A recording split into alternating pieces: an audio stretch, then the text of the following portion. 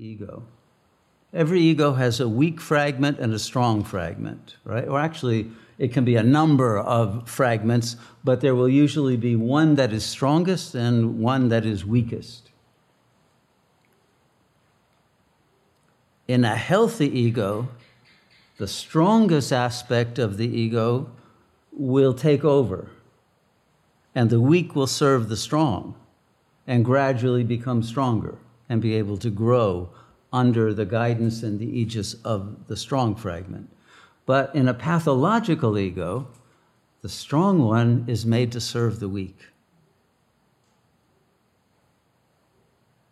And if the strong one serves the weak, then its strength is used simply to assure its security for the weak one on the phenomenal plane. And it cripples itself. And it turns its strength into weakness because it ratifies the reality of the weak fragment. And it says, no, I can't go out and stand alone and become great and independent because my weak fragment will feel abandoned. So I have to follow and do what the weak one needs, which is to assure its security by clinging on to someone else or something, or betraying itself in some way, or compromising its life and never living to the full.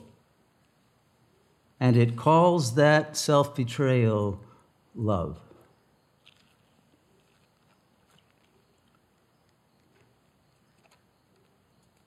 The worldly, and this is number 110, the worldly are like mad dogs. They devour this corpse of a world in their ignorance and will tear apart anyone who suggests otherwise. So this is the chakra 3 ego, devouring, still out of security need, but now the strong one is turned into aggressive and bullying and dominant. And it wants to devour the world, but not in the way that Zorba meant it, but it means to devour it in the sense of consuming all the jouissance possible, and to rape nature, and to do whatever is needed to become successful in worldly terms while selling its soul to the devil. And so the mad dogs are now running the world. Mad dogs and Englishmen, of course. At least they think they're running the world. Not anymore, but they're acting that way. So the mad dogs are within and not just without.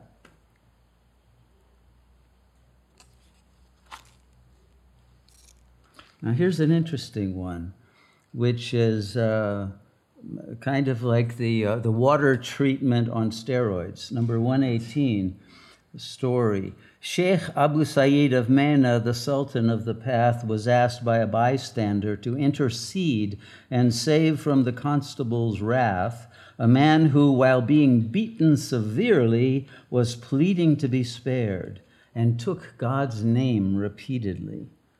"How can I oblige, friend?" said the saint. But only now and thus is he reminded of God. All right? Okay, so here is a saint, right? The compassionate bodhisattva saying, no, I'm not going to intercede in the guys being beaten up. Why? Because this is actually bringing him closer to God.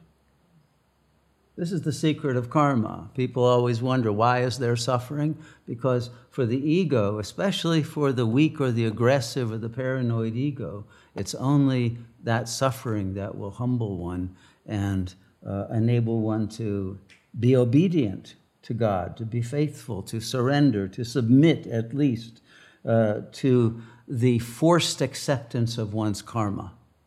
Because otherwise the ego never accepts its karma. It's pissed.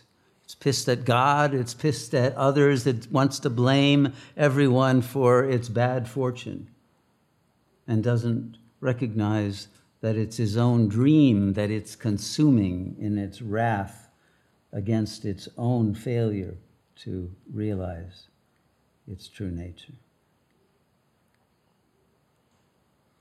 120.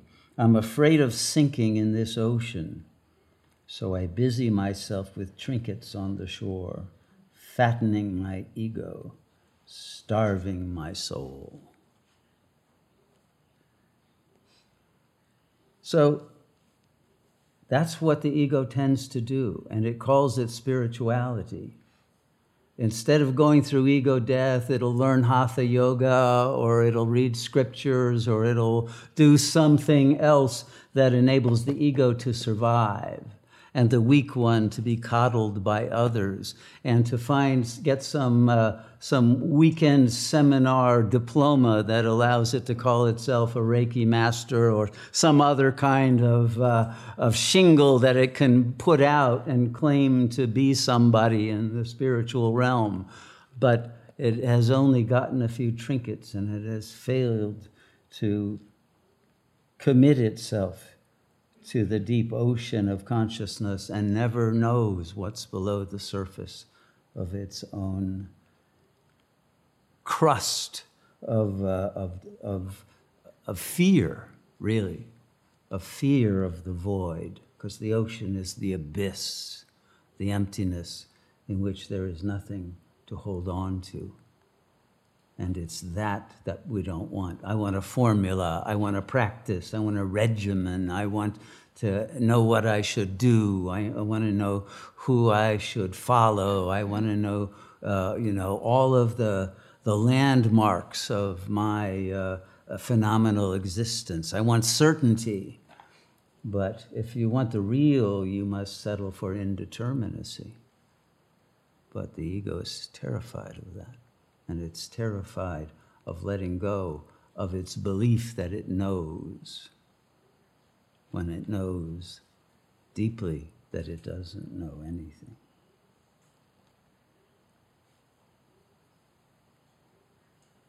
(121) Unmindfulness. This is a very important one. To see a locked gate where there's only a curtain, and to end up left out in the rain, right?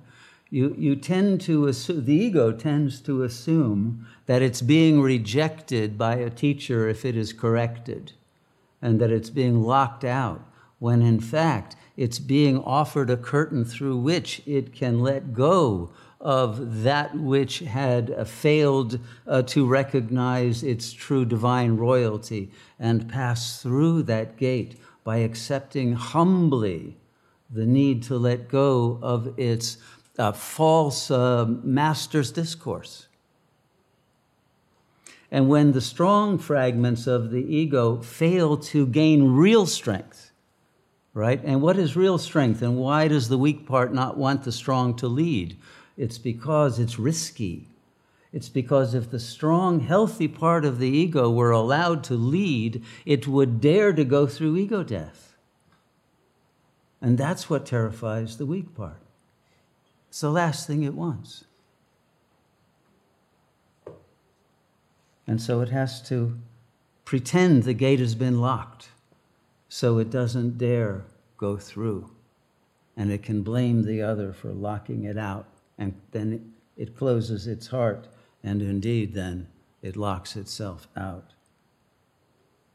of the Shakti gate and the throne of God. 122. O worshipper of yourself, your ego self, isn't it time for the demon you carry within to prostrate itself? Every breath taken in ego adds to that dark smoke that settles in your chest. Atar has revealed what he knows. Now then, the decision is yours.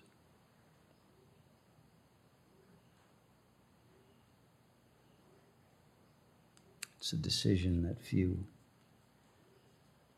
can take, given the psychological internal conflicts that prevent self-sovereignty that is required to make such a decision.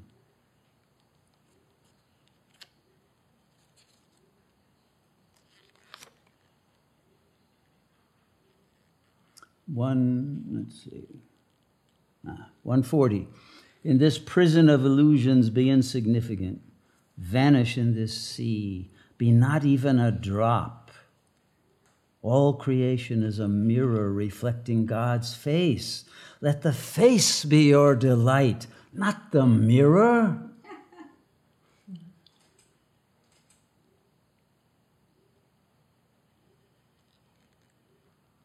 So there mustn't be even a drop that remains separate from the sea.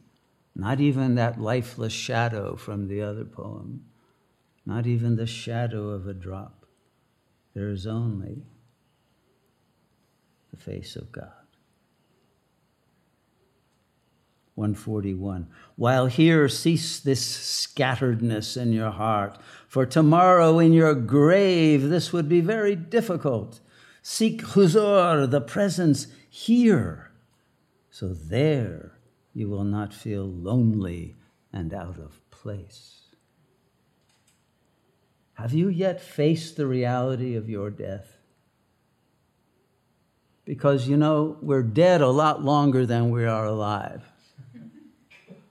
So our death is much more important than life. Life is over like that. But death can be your condition for a long time. And it can be in any kind of bardo state. You know, death isn't just a deep sleep. No, it can be some very troubled dreams if you haven't resolved your issues while alive. And if you're scattered and not concentrated on the real self, all of those scattered fragments will become wrathful deities after death. So tomorrow when you're dead, it's very difficult because you can't be awakened to the fact that those are just delusions and fantasies and dreams.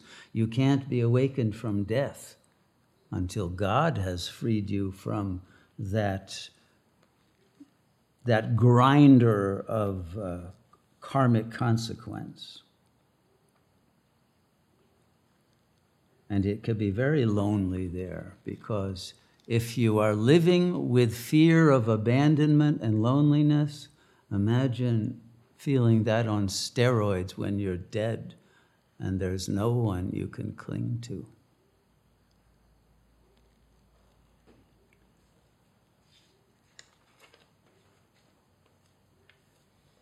Keep your secret a secret, 142, for your enemy is hiding in your shirt. Attar was not revealed this secret till he became his own enemy. Have you become your enemy? Your ego's enemy at any rate, because otherwise you're not your friend.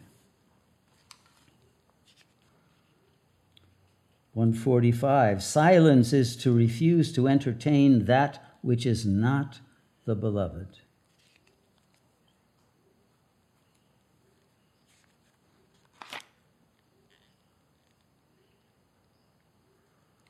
(158) To fear is to imagine a shadow and then to wither in its shade. To imagine a shadow and be afraid of a shadow, and then to wither out of that fear and wither in its shade, which means you become the shadow. And that fear that the ego carries, which is your shadow, it becomes the identity that ordains the karma of your life.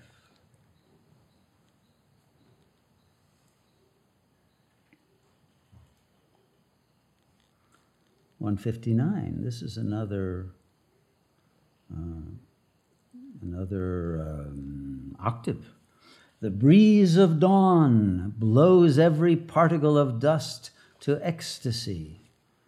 Whoever received a robe of honor received it at this hour. Rise early and let your longing sigh, for nothing brings a human more joy, or may elevate one as high. So he's saying, come to 4 a.m. meditation. That's the time, and it is the time. That's why in India it's called Brahma Muhurat, or Amrit Vela, the time of the nectar, the time when Brahman comes and descends upon your consciousness and gives you ecstasy. But even those who come to meditation often fall asleep. They don't go into ecstasy because they don't recognize fully that it is the time to receive the robe of honor, the robe of glory, it's called in the Christian tradition. And you receive that robe by total surrender to God. 160, to have joy is to die to everything that will die tomorrow.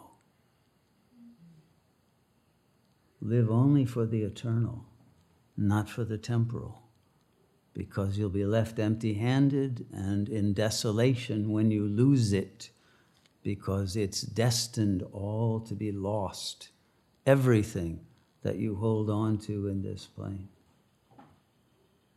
And most egos turn their strongest fragment into a scavenger to hold on to whatever they can get, to hoard it, to dominate, to manipulate, to become con artists, to try to control the situations of the phenomenal plane, not to surrender to the real.